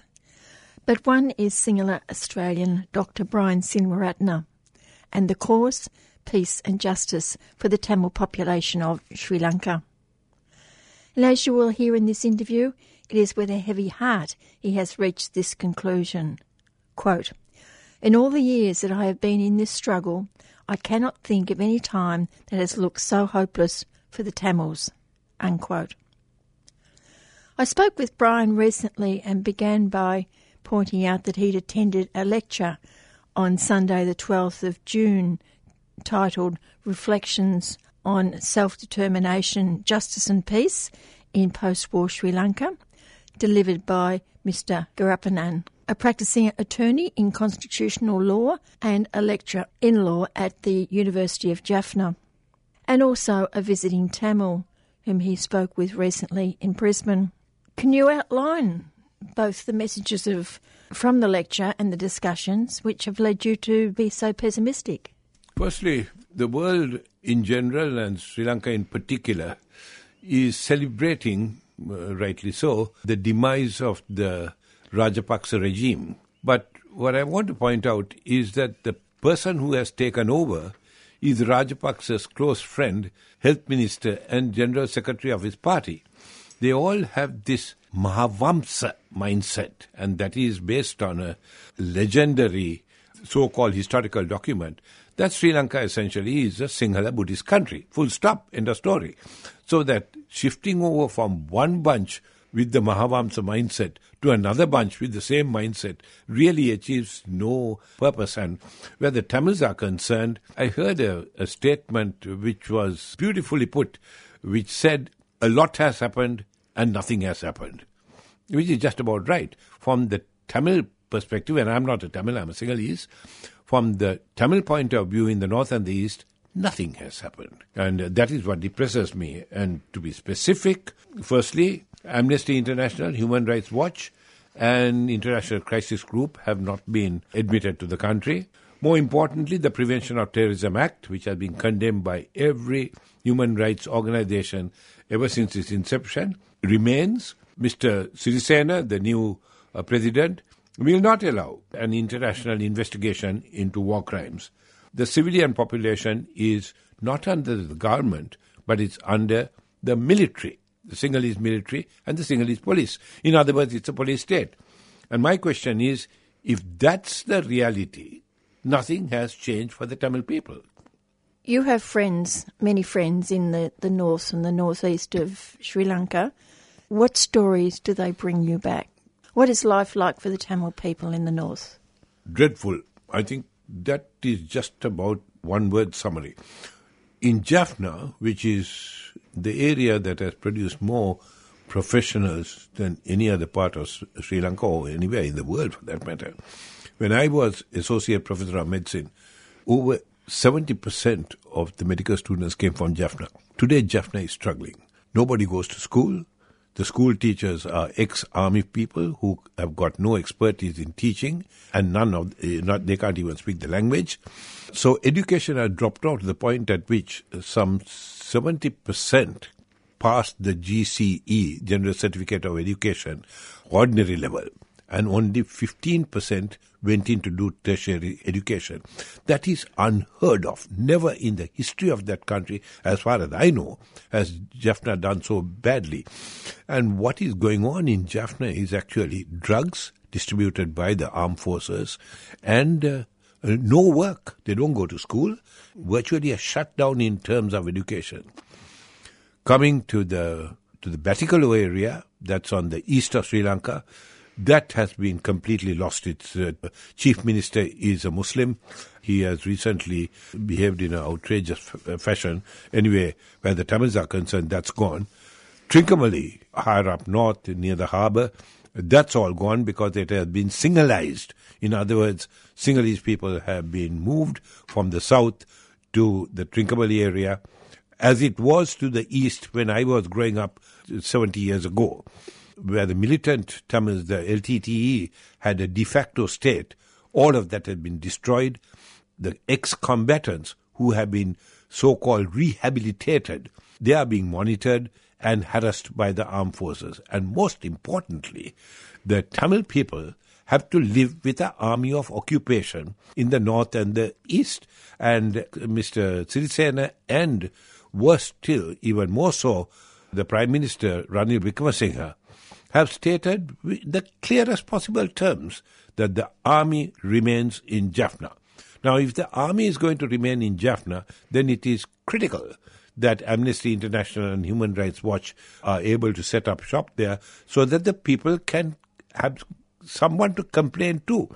They can't go to the police. I mean, I have just published a book, which I gave you a copy of, which will be available here, called Sexual Violence Against the Tamils in Sri Lanka. It was printed only about 3 days ago, in which it spells it all out. There's a whole chapter on the new Sri Lankan government, and I'm afraid it's not happy reading. Have the army taken over a lot of the Tamil land? Yes, they've taken over not only a lot, but the most productive Tamil lands have been taken over. Some 7,000 acres of what is normally an arid area, but which is very fertile, just as 7,000 acres. And Mr. Sirisena said, as soon as he got into power, that he will return the lands to their rightful owners. He didn't mention the word Tamil, incidentally. About 6 months later, only 1,000 acres, if that, of the 7,000 acres has been handed back to the Tamil people who own the land. So 6,000 acres is still under army occupation, and they say they want it for security purposes. Well, if they want it for security purposes, they better pay the rightful owners and buy it off them rather than acquire it without any compensation whatsoever. But most importantly, Mr. Sirisena has the same mindset as Mr. Rajapaksa. The Tamil areas basically needs to be ceased to exist and be populated by Sinhalese. And that's happening at an alarming rate. And so are the Buddhists. The Buddhist temples are being made in areas where there are no Buddhists. I mean, in the north and the east, there are either Hindus or Christians. The Hindu shrines are being knocked down, the Christian churches are being destroyed and being replaced by Buddhist statues and Buddhist temples. That is a new word called Buddhistization. In other words, making an area which is non-Buddhist into Buddhist. So there's Sinhalization, which is the making of the Tamil areas into a Sinhalese area, and that's proceeding apace, and the replacement of the religions by Buddhists. And there are things that, in my opinion, you cannot reverse. I mean, if there are enough Sinhalese sent to the north and the east, the Tamil homelands will cease to exist, and it already is well on the way to that. And that's why I feel hopeless about the situation. The United States had a motion passed in Geneva, seconded incidentally by the government of Sri Lanka, to have an international impartial commission of inquiry into the violation of human rights and disappearances, etc. Mr. Sirisena says that he is not going to have international involvement in this. In other words, the international judges and lawyers are not going to be allowed to come and do any investigation of any sort into Sri Lanka. So he's going to have a domestic investigation. And Amnesty International wrote a wonderful paper titled, I can't remember the exact words, I think called 20 Years of Make-Believe Investigations, a history of failed investigations in Sri Lanka, and a domestic investigation into human rights abuse and disappearances and murder will be yet another failed investigation. In other words, a non-investigation. You said there disappearances, people killed. What you have now in the north is a traumatised population, surely. Terribly traumatised, depressed, and I gather, and this I can't guarantee, I heard it has the highest suicide rate anywhere in Sri Lanka. Not without reason, because they have got no hope. You know, if you take the ex-Tamil Tigers who are so-called rehabilitated in Kilinochchi, where they are headed de facto state, they are shunned amazingly by the Tamil people. Because if the Tamil people speak with them, the army get at them and say, whom did you speak to? What did they say? So that the Tamil people are avoiding the ex-LTT, and they got no work, no jobs, no nothing. And their only way of earning a living is forced prostitution. In my book I have called Prostitution for Economic Reason, as a means of survival. I mean, they got to feed their children. They got to buy food. They got no income. This is the only way that they can, and that I think is dreadful. Are you aware of what rehabilitation means for the Tigers? Yeah, rehabilitation means to be told, you better keep your tail down, you lost, and you will have to cope with the Sri Lankan government. We will tell you what to do. And that applies not only to the Tamil Tigers, to the whole of the north and the east. I went for a lecture yesterday which put it very well and said this is to legitimize an illegitimate setup. The illegitimate or unacceptable setup is the armed forces in the north and the east. And the Sri Lankan government says, well, they are there to stay. And the Tamils will have to learn to cope with it as second-class citizens or non-citizens or whatever.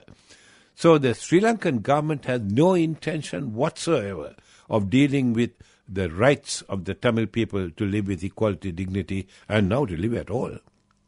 What's happening for the fisher folk in the north and the east? Because that's a very important part of their culture is fishing. And I know that during the last times of the war, they lost a lot. They lost their boats. The Sinhalese took over. The military took over. They were bombed. What's happened?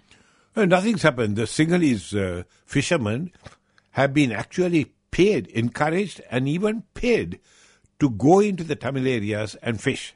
And there are limitations on what the Tamil fishermen can do. They can only fish between certain hours, and the Sinhalese fishermen have got a run of the fishing rights.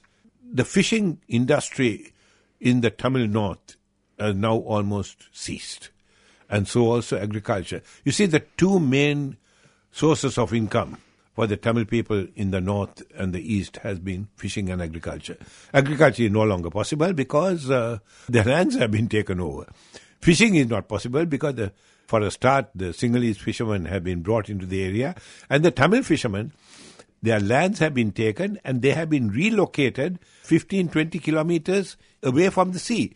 Now, how on earth can they fish without... They can't carry their boats for 15 kilometers. So in other words, the Tamil people have been virtually made, what shall I call it, non-people. That's the best term I can... They don't live. They exist. The army treats the area as conquered territory, and the Tamil people, and the Muslim people for that matter, as the victims, the spoils of war. And that's going to go on. And that is to the enormous disadvantage of the Tamil people. Frankly, I think that the Tamil people in the north and the east will virtually cease to exist, and in my book, that is genocide. I know there are people who do not use that word, but I am only repeating the word as defined by the UN Convention, Genocide Convention, as the destruction in whole or in part of an ethnic, religious, cultural, etc. Group of people. And this part is the part that lives in the north and the east. Every time you use the word genocide, they say, you can't use that word because there are Tamils in the south who are doing very well. Maybe. But that's why the Genocide Convention said in whole or in part. And that part is the part that lives in the north and the east. And I think the word genocide is very valid, and I can certainly justify it, as I have in this book that I just spoke about, as applicable to the Tamil people in the north and the east. Can you talk more about the sexual abuse of women and children, and not only women and children, but men as well? Yes. There are 90,000 war widows in the Tamil areas. They haven't got houses, The houses that have been built are just sheds. A couple of zinc sheets and a couple of 6 poles have been supplied. You can kick that down, and the army don't even need to kick it down. They can just enter a house, rape a woman, because there are no men. 90,000 war widows, there are no males remaining, because the males have either been killed or locked up in detention centres in the south and elsewhere. The government says that there are no detention centres. That's arrant nonsense and absolute lies. When the High Commissioner for Human Rights visited the Jaffna area, he was given a list of people who had disappeared and who are now locked up. And Mr. Sirisena and Mr. Wickremesinghe, who's actually more dangerous than Mr. Sirisena, say, no, if they are missing, they are dead. I know High Commissioner Zaid, Honorable Prince Zaid, said it's a very traumatic thing to say, that the people who are missing are dead. You can't have 20, 30,000 people who are missing and just say they are dead and leave it at that. They have to say, how did they die? Where did they die? Where are their remains? I'm sorry to paint such a grim picture of Sri Lanka, but I have been campaigning for the Tamil people since when I was a 16-year-old boy in 1948. And as I wrote to you in my email, I can think of no time in all these 70-odd years where the future of the Tamil people has been so poor, virtually non-existent. That would be the word to use in all these years. Is there any leadership of the Tamil people in the north, or have they been victimised also by the military and the police? As a Sinhalese, I got to be reasonably careful in what I say, but I have got to the point at which I don't care. If they want to take action against me, they can, defamation or whatever. I no longer care. But the Tamils have no leadership. That is the big deal. Apart from Mr. S.J.V. Chavanagam, who was the Tamil leader for many years, the Tamils have had no leadership. And currently, the leadership is zero. The so-called Tamil National Alliance, whose head is supposed to be representing the Tamil people and the TNA, is almost part of the government. The only person whom I had hopes would be a real leader was former Chief Justice, Supreme Court Judge, Justice Vigneswaran, who is the head of the Northern Provincial Council. But I gather that the Tamil National Alliance want him removed, and the whole of the TNA, with the exception of one person, is against Vigneswaran. Once they get rid of Vigneswaran, the Chief Minister Vigneswaran, the Northern Provincial Council, the Tamils are gone.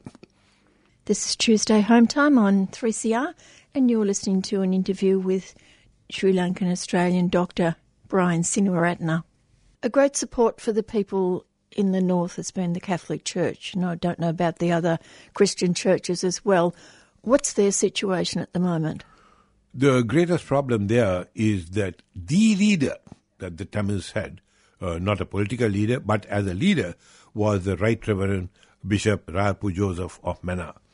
He had a devastating stroke and currently is unable to talk at all. The other members of the Catholic Church are doing a job. I know Father Gerbalan Cruz, who came and spent a couple of days with me in Brisbane. He's working, but there's a limited amount that the Catholic Church can do. I mean, I'm not a Catholic, I'm an Anglican. The Anglican Church has done nothing. We had a dreadful Anglican bishop called Bishop Francis or something. He was part of the government, and I think that he has now been removed from the church. He may well be part of the government. But the Anglican Church, I am shocked and greatly disappointed, and that's my church, has done very little. The Catholic Church still struggles on. But without the leadership of the Bishop of Mannar, Bishop Rayapu Joseph, their role is decreasing. Is there any support from the Tamil area in India for what's happening in the north? Yes, there is great encouragement from Tamil Nadu. The problem about Tamil Nadu is that there are so many factions and bickering there. The Chief Minister Jayalalitha has been very supportive of the Tamil struggle. The question is whether the Chief Minister Jayalalitha can remain Chief Minister. That's another story. There's Vaiko, who has no party and therefore no power. He has been very vocal. Perhaps the most vocal person in or outside Sri Lanka has been Vaiko. I have not met him, and I can't get there because the last time I was invited to Tamil Nadu for a meeting, the central government in Delhi delayed my visa, issuing my visa to the point at which the meeting was all over. But 75 million people in Tamil Nadu, if they can unite and jump up and down, then I think there is some hope that the Tamils can be rescued. You see, there's a problem here that the only hope that the Tamils can have is either a separate state, which will be totally blocked by India. A federal state, yes, federate with whom? With Colombo is a waste of time. But they can have a confederation with India. Whether that is a practical proposition or not, I don't know. I'm a doctor of medicine, I'm not a constitutional lawyer, but if a confederation or federation with Colombo is what is aimed at, it will be a no-hoper. But a confederation with India might be. Just explain why you say that India would block. India would block a separation because if India supports a separation, then other Indian areas like Tamil Nadu, Hyderabad, and God knows 10 other places will say, okay, you separated, supported the separation of the Tamil North and the East in Sri Lanka. What about us? They get separation, so do we. Talk more about the economy of Sri Lanka and the position of China in Sri Lanka today. Sri Lanka is broke. Not just broke, it's in terrible debt. To an extent that the debt service payments are greater than the income of the country. Now, it is most unfortunate that I got a crucial bit of information soon after my book went for printing, and therefore it couldn't get in. And that is something that came out in the U.S. Congress Committee, which I think sat on the 10th of June, where one of the congressmen said, referring to this very subject that you're talking about, that the debt, the financial debt to China is $8 billion. The debt to the IMF is probably 2 or 3 times that. And when the new government came and said, we are going to stop all these Chinese projects in Sri Lanka, such as the making of a new harbour, China simply said, yeah, you can do that if you like, but the money has come from the Chinese bank and they will turn around and sue you. So they had to restart all the Chinese projects. The army, which are about 175,000 at the end of the war, is now 250,000 or more. You see, a lot of this information we have to glean in a surreptitious way because the Sri Lankan government will not even tell us how many armed forces they have or the need to expand the army despite the end of the conflict. Who is the enemy? The enemy is, of course, the Sinhalese people and the likes of myself, who are Sinhalese activists in Colombo and others. But they cannot justify the expansion of the army and the payments to the army. I heard only yesterday that the army have been told that if they have a third child, the government will give them a substantial amount of money for having a third child. It's not information that has been freely available. But in answer to your question, Sri Lanka is deeply in debt and getting deeper into debt. You know, I just told you that the gross national product of the country is less than the debt service repayment. So that, for a start, they don't have money even to pay for the debt service. So what do? They borrow more money from the IMF to pay the debt and get into deeper debt. Economically, I think Sri Lanka is heading for a failed state if it hasn't done so already. Then there's the issue of why is the IMF continuing to pay money to Sri Lanka? Yes, that's a very good question, but the IMF always has. If you go to any trouble spot and the IMF gets involved, the thing that happens is that the IMF will give you the money and with conditions. And the conditions are that some of the subsistent things like rice, sugar, bread, etc., the prices go up. So that the ordinary people, the people at the bottom of the ladder, they are the people who get hit by the IMF sanctions or the IMF requirements, not sanctions. IMF says, these are not sanctions. You want our money, we can call the tune. And the tune is that you will devalue the rupee, which makes it even more difficult for the people at the bottom of the ladder. I have actually, perhaps rashly, said that there's going to be another uprising. Not the Tamils versus the Sinhalese, but the haves versus the have-nots. The haves being the people at the top, about, 1% of the people in the country or less, and the have-nots at the bottom who are now increasing markedly. There is no middle class in Sri Lanka any longer. The middle class has either become very wealthy and therefore moved up to the upper class, or most of them have gone down into the sort of no-hoper crowd at the bottom. I'm just wondering about the Chinese investment in Sri Lanka. When they invest in other countries, they normally bring their own workers in with them. Has that happened in Sri Lanka? Oh, very much so. I know of 2 or 3 projects. One was of growing cassava. Large area of Sri Lanka, they started growing cassava. You can make that into chips, etc. The Chinese to plant cassava in Sri Lanka, despite the fact that our people there are more than capable of planting cassava, and then send Chinese workers to pull the cassava out of the ground. Then, on special permits, they managed to get the government to allow them to export the cassava back to China, where they made it into chips and shipped it back to Sri Lanka at about 300% interest. That's going on. And a lot of Chinese are working in Jaffna and in other parts, and there too there's a huge amount of secrecy. They built a harbour in the south where Mr. Rajapaksa's home is, and that harbour is defunct. And even worse still, the airport, the Mattala airport, Rajapaksa Mattala airport or whatever it's called, they've got 1 flight or 2 flights a week. It's an empty airport. I've seen pictures of it.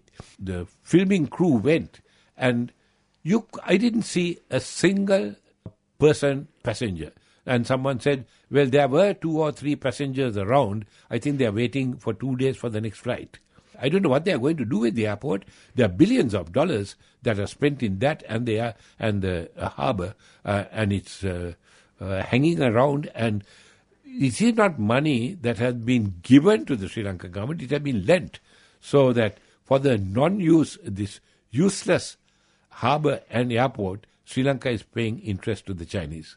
Has there been a reaction from the right-wing Buddhist monks to the introduction of Chinese workers? Oh, the Buddhist monks, the politically active Buddhist monks, and I speak as a half Buddhist myself because my mother was a devout Buddhist. They have been the curse of Sri Lanka, and they are actually getting more and more violent. They say, oh, Buddhism is a peaceful religion. It may well be. At least the Buddhism practiced by my mother was, but the politically active Buddhist monks are thugs. I have recorded 9 DVDs on the human rights violations in Sri Lanka, and in those DVDs you can see Buddhist monks going and destroying Christian churches and Hindu mosques, Hindu temples, and more recently Muslim mosques. They are an extraordinarily violent lot. It's one of them who assassinated my uncle, S.W.R.D. Bandaranaike, the then Prime Minister, in the first political assassination in 1958. They are an extraordinarily violent lot. And neither President Sirisena nor Prime Minister Wickremesinghe or any other singular leader is prepared to take these hooligans on. How dare I call the Buddhist monks hooligans? I'm not saying that the Buddhist monks are hooligans, but I'm saying that the politically active Buddhist monks are behaving like hooligans and thugs. But have they reacted to the Chinese? Not that I know of, but if there is any move to do anything to harm this singular Buddhist country, that is where they get involved and say, no, it's time you went, which is what they did to my uncle. As you say that the government of Sri Lanka is now looking toward the West, before it was China, is Sri Lanka going to be a focal point of conflict between the West and China because the West is moving in on China right up the Pacific when they've got troops in Philippines, troops in Australia, troops in Vietnam? They're rattling the war game against China. Could that impact in Sri Lanka? Absolutely. You see, just as oil is the problem in the Middle East, the geographical position of Sri Lanka astride the Indian Ocean is the problem there. You see, the Indian Ocean is not the largest ocean on earth, but it's certainly the most commercially active ocean anywhere on earth. 70% of the oil container shipments in the world go across this Indian Ocean, so that it's crucial for India and the US and China to get a foothold in Sri Lanka, which is astride the Indian Ocean. Then there is also another problem for China, and that is called the China String of Pearls. These are basically military installations from the oil-supplying Middle East to China. One of the pearls in that chain is Sri Lanka. So China's foothold in Sri Lanka is not going to go away. Now, where the America is concerned, all that America wanted was for the Sri Lankan leadership to look at Washington rather than Beijing. And that needed a change in leadership, and I know that America had a crucial role to play in getting rid of the Rajapaksas, and I am not going to go into that at this point. Finally, Brian, is there any bright spark at all? I'm afraid not. The only spark that's going to occur is if the West understand that the progress that had been made is non-progress, where the Tamils are concerned. Where the Sinhalese are concerned, there has been some progress in that you can at last talk reasonably freely. How long that's going to last, God only knows, and the press is reasonably free. These are all sort of relative terms. Where the Tamil North and the East is concerned, there is no hope. I think that unless we in the international community act, and by act I mean we force the United Nations to carry out a mandate as they did in East Timor and ask the people in the North and the East what you want to do. And if they want separation or federation or whatever, then as we did in East Timor, the United Nations will have to deliver. Will the United Nations deliver? The chance is virtually zero. unless there is international pressure of ordinary people, decent people in the world.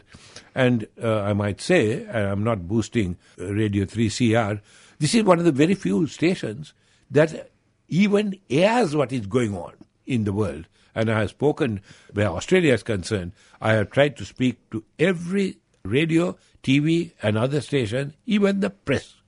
You can't get a foot in. Well, you can certainly get a foot here at 3CR. That's Dr. Brian Singharatne, Sinhalese Australian doctor who's been working for 60 years for the Tamils in Sri Lanka. Palestinians are living under a crushing occupation as exiles or as second-class citizens inside Israel. This must stop, and Australia can do something about it. Right now, politicians are listening to what matters to people. They want to secure as many votes as possible this federal election. Please go to ivotepalestine.org.au and ask your candidates to pledge their support for Palestine. This is a campaign of the Australian Palestine Advocacy Network. Please spend just 1 minute visiting ivotepalestine.org.au, a 3CR supporter. We shall overcome. We shall overcome someday. And that's it for me for today. I'll be back next Tuesday at 4, but stay tuned in about 1 minute for Done by Law. Bye for now.